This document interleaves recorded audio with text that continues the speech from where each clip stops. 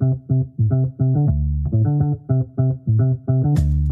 to Stack of Stats. I am your host, Pamela Maldonado. Typically, I do bring you all the analytics behind the bets. However, for today, I want to talk about tennis. ATP's third major is next week. We do have Wimbledon on deck, and that is on grass. It is one of my favorite times of the year. Wimbledon does start on Monday, June 28th in London, after we did not have a grass court season in 2020 due to the pandemic.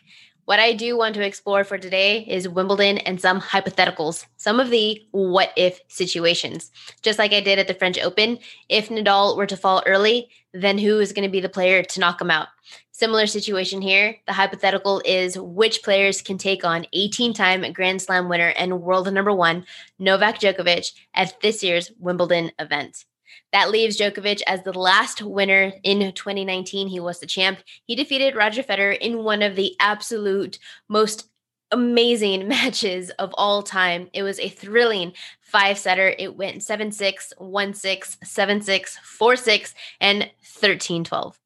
13-12? Absolutely. It sounds a little bit weird. However, 2019 was the first year that Wimbledon did away with winning by 2 games, and they added a tiebreak only if you got to 12 all.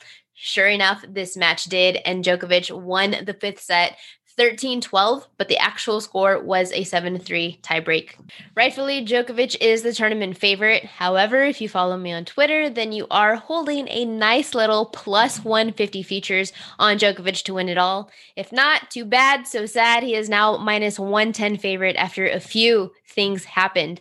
One of those things was I did post that I would be taking Djokovic to win Wimbledon after he did defeat 13-time French Open winner Rafa Nadal and before his final matchup against the Greek god in Stefanos Tsitsipas. And then last week, Nadal announced that he would not be playing at this year's Wimbledon or at this year's Olympic Games in Tokyo.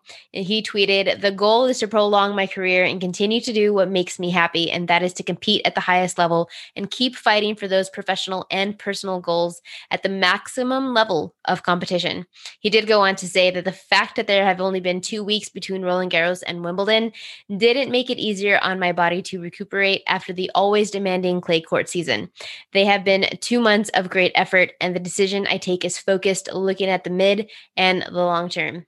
I don't blame Nadal at all. He is 35. He's no longer 25. And playing as much tennis as he has been takes a toll on your body. What he is doing is choosing to rest, recover, and now prep for the next major, and that would be the US Open later this year, which leaves Djokovic as the favorite, and he absolutely should be.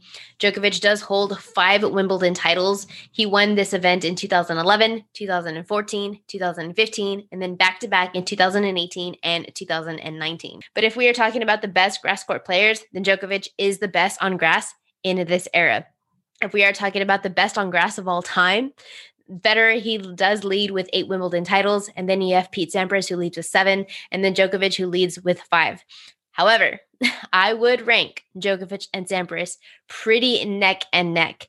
You have the best server of all time in Sampras against the best returner of all time. And man, just what an absolute joy that would be to watch. Even Djokovic knows, however, to respect Pistol Pete. I once watched an interview where he was asked, which weapon would you like to take from any player on tour? And Djokovic said, Sampras' serve. It definitely was a thing of beauty. And if there was one thing that Djokovic lacks, it is the type of power in that serve like Sampras. But Djokovic, if he were to win Wimbledon, not only would he tie the all-time Grand Slam record of 20 with Federer and Nadal, but that puts him one title closer to completing a calendar slam. He would then have to win the US Open. But if he does, and he can, he has the capability, but if he does, then Djokovic would break the Grand Slam title record, surpassing both Federer and Nadal with 21 total titles. Fun fact is that Rod Laver was the last man to do it in 1969, and he's also the only man to have done it twice in 62 and 69. To win all 4 majors in the same year in this era of tennis, which is be absolutely unreal. And as a huge fan of Djokovic, I hope that it happens. It is extremely tough to do. We'll see if he can pull it off. It definitely seems like it is a lock in theory. He has the motivation, he has the intent. They are both definitely there. And plus, earlier this year, Djokovic, he did actually mention in an interview that his goal was to break the record for most weeks spent as world number one. Well, he achieved that. 326 weeks, and he is still going strong. But now he has a new goal in mind, and that is to set the Grand Slam record. So what does that mean for him? It is now quality over quantity. There's less focus on playing every single tournament to maintain his ranking, but instead he is now focusing on prepping for the big events, the major events, since there are only 4 each year. Take this week, for example. Djokovic, he is playing in the ATP Mallorca event, but he's playing in doubles and not in singles. And that's really interesting because it does allow him to get a feel for the surface while at the same time not overworking the body.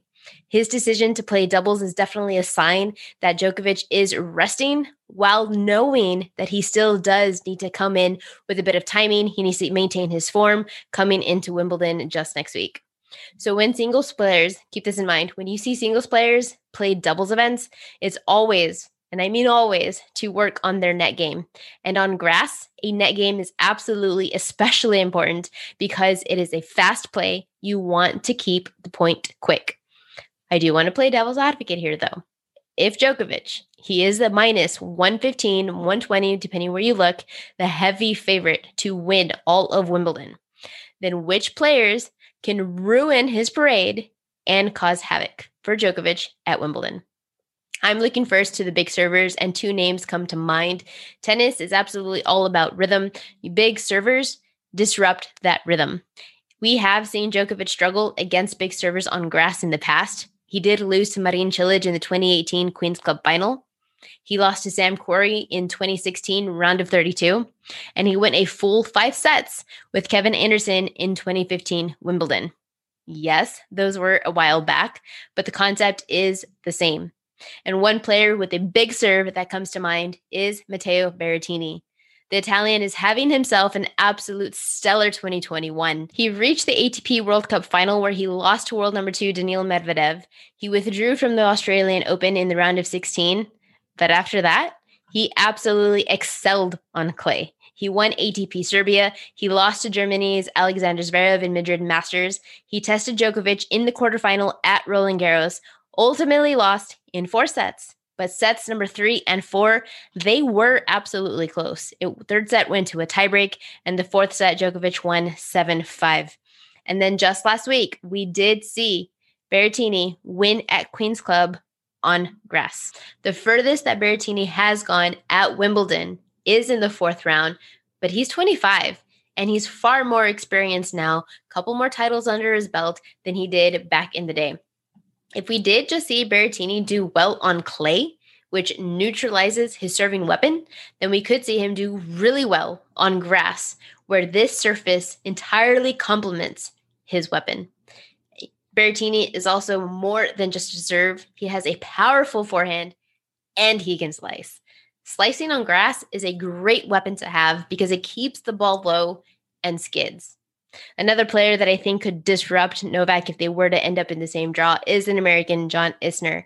It is all about the serve, the serve, the serve. Having a big serve is enough to put pressure onto anyone to hold their serve.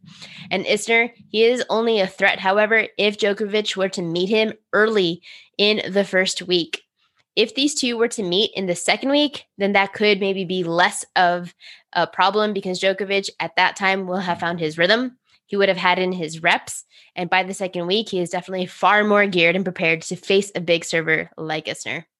But a third player that I do think could disrupt is Marin Cilic. Djokovic, he does hold a 17-2 head-to-head record, but Cilic does have a powerful ground stroke to go along with his serving weapon.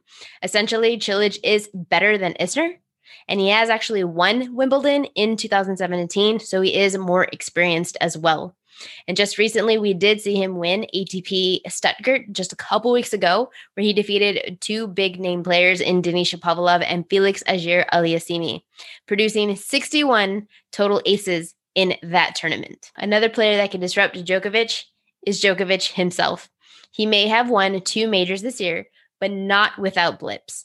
And that starts first with the US Open, where he defaulted against Pablo Carreño Busta in the round of 16, where he was up 6-5 in the first set.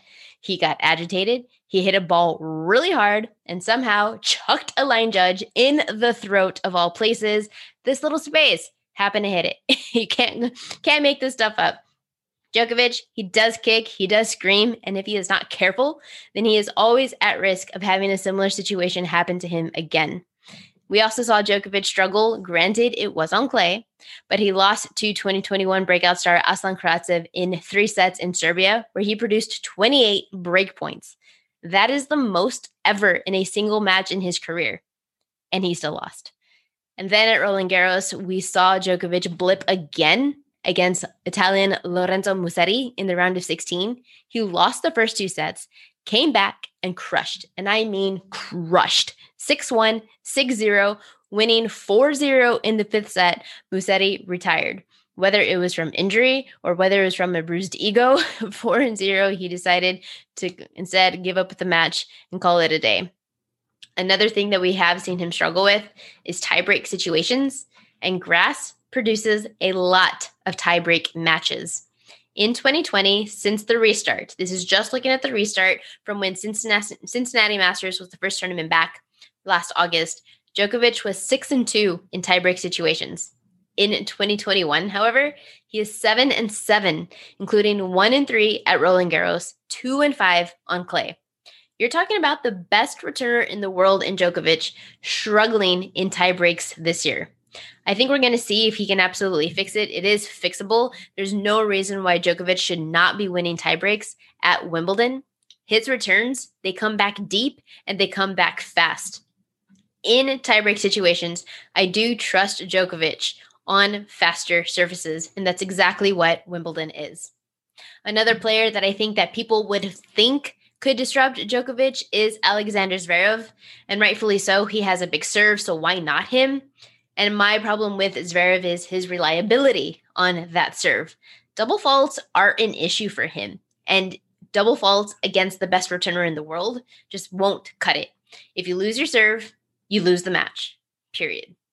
But these are the players that I do think that can do some damage if caught in the same part of the draw as Djokovic. Ultimately, though, this is Djokovic's tournament to lose. There is a reason why I took him at plus 150 to win, and there's also a reason why the line is now minus 110, minus 120, depending where you look. You just have to understand that grass is an entirely different pace, and there aren't many players who are consistent winners on grass, and there are even fewer players who are consistent winners in a best of 5 on grass. That does it for another episode of Stack of Stats. I am so looking forward to Wimbledon, and I hope that you are too.